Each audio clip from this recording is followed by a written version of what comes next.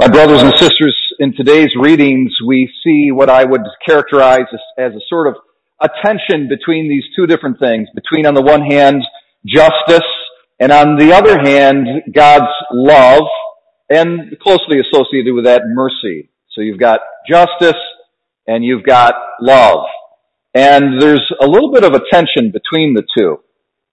And there's a question that's put before us: what is our fundamental operative framework within which we process the world, engage others, live our lives? Is it justice only, or is it justice tempered with mercy? Justice that is contextualized and grounded by love. And I'd like to suggest to us this morning that really it's the latter option. That it's got to be justice, contextualized and grounded by love, that is the controlling force for us as Christians at every level, interpersonal level, but also a broader social and political level as well. We see in Ezekiel a mindset that wants to operate just according to justice, just according to righteousness. And it's a mindset that wants to put people in a box. They've done something bad, they got bad habits, and the mindset says, you're never going to change. You're just a bad person. That's what you are. That's who you are. And I'm going to always relate to you that way. And you're basically, as far as I'm concerned, frozen. And there's no possibility of change. But God's mercy is a power that transcends justice. It doesn't contradict it. Justice is essential. But it transcends it. And it gives the possibility of change, of conversion. So this is what God's talking about. He says, if a man turns from his ways, he turns from his wickedness, and he becomes righteous, I'm not going to hold his former sins against him. So God, unlike us sometimes, He doesn't put people in a box and keep them in one place and make them frozen in time. He sees their potential. And it's really the eyes of love that see the potential in others, in every human being. How easy it is to stereotype each other and to put each other into certain categories and to not give each other space or any kind of freedom or any kind of room. Oh, you're like that, and that's how you are, that's how you'll always be, and you just write the person off. And we see this obviously in today's very polarized political environment. And as I said 2 weeks ago, we've got this survey that I saw where it's saying 90% of Republicans are saying Democrats are terrible people, and 90% of Democrats are saying Republicans are terrible people. This is putting each other in boxes. This is not respecting one another as persons who are free to change, but rather as treating one another as kind of like political abstractions, a thing more than a person, some kind of bad thing that sits behind the computer screen, in my Twitter feed or my Facebook posts or whatever you might have. Okay? I remember when I was teaching, I taught for a number of years up in the Adirondacks. And I was a high school English teacher, and there's a number of scenarios, and I just found it by experience a kind of a technique that worked. It was functional. It worked as a teacher, but it was rooted in deeper moral principles. And I found whenever I'd come into a new scenario, maybe a special ed teacher would come to me, or the math teacher would come to me, and they would give me dirt on a particular student that I'm going to encounter, that I haven't yet encountered. And I want to warn you about Johnny. Let me tell you all the things Johnny has done. Okay? And I found that it was helpful for me as a teacher to actually stop the person and say, no, I don't want to even hear about his bad past. And I want to, starting with me, give this guy a fresh start and not put him into a box. Now, I didn't say that to the person, but I did find it very helpful to actually ignore, just kind of block out of my mind's attention this information about the person, not even listen to it, just kind of ignore it. And what I found is that the student himself or herself would oftentimes like to play this role of the bad student. And there was a pre-written script, so to speak. You're the bad student, I'm the disciplinarian. You know, you play your move, now I play my move.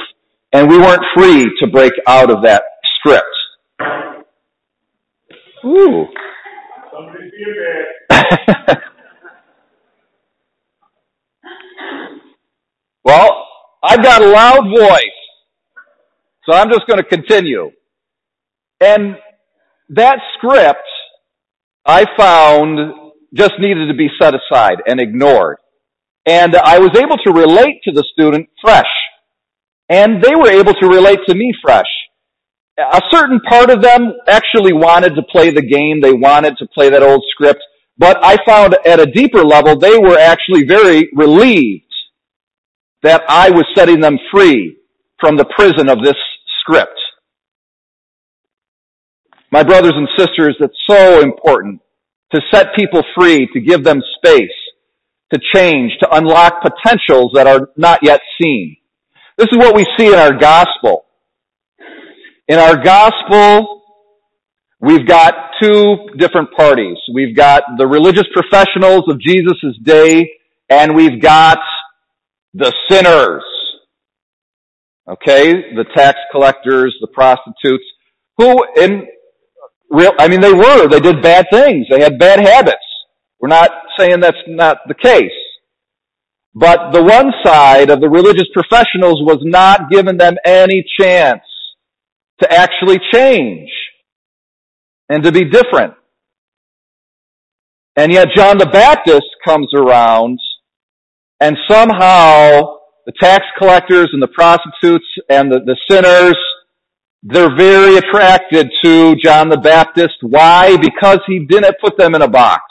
Because they sensed with him that they had a fresh start, that they could begin again with him. And so they loved him and they followed him. They submitted to his baptism of repentance. They changed their lives because they sensed the love of God emanating forth from this prophet.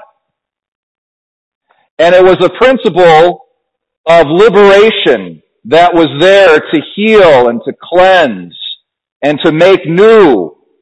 And this is what drew them to John the Baptist. This is what drew them to this great prophet. My brothers and sisters, we can't ignore justice, but love is the more fundamental reality by which we have to live our lives. And that's true for individuals. It's true when it comes to our broader community, our country, and the political environment in which we live. I was listening recently to, I'm following this one organization. It's called Braver Angels. And it's an organization that was set up only just a few years ago. And it was done in response to this polarization phenomenon that we're seeing in our country. And can you imagine, this is what they do. It's a grassroots movement. They get 5 to 7 Democrats and 5 to 7 Republicans together in one room. And they talk about how to communicate with each other. And they learn about each other as persons and their personal backgrounds. And then they discuss some of their differences. And they see, where are you coming from? Help me understand your political views. What's truly good for us as a community? And in all of this, love is being fostered. Love as a positive social principle is being cultivated.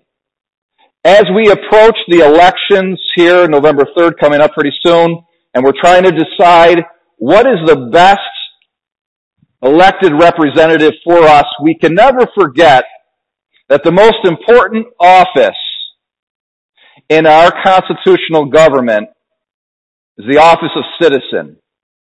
It's you and it's me. It's all of us, whether we are of a particular of a particular political party, one or the other. And that we cannot do without each other. I really think that's you can find yourself falling into this idea of we don't need those people. You do need those people. You do actually need those people. We are together fellow citizens engaged in one cooperative democratic process. And it's a team work effort. It's not something that we can do without the other half. And moreover, one of the spokesmen for this organization, John Wood is his name, I found one of his talks to be really, many of his talks to be engaging, but the one that I found very engaging, that sticks out in my mind, is he talked about love as a positive social principle that needs to be in place, otherwise there's going to be chaos. We can trick ourselves into thinking, okay, I'm over here in my political corner, you're over there in your political corner, you just stay over there and I'll stay here. We don't need to communicate, we don't need to be in communion with each other, and we'll just kind of hold a certain kind of, a peaceful, a cold peace, a neutrality. Guess what? If there's not the positive presence of love, there's not a neutrality. It's going to descend to violence and destruction. That's what's going to happen. If love is not positively present and active, triumphing over justice and differences and so forth and so on, we as Americans will descend into violence and chaos. Period. We absolutely, as Christians, as American Christians, need to operate according to that positive social principle, that principle of love. And thereby, we're going to affect that depolarization that needs to take place before we can even begin to listen to each other and find a common way forward.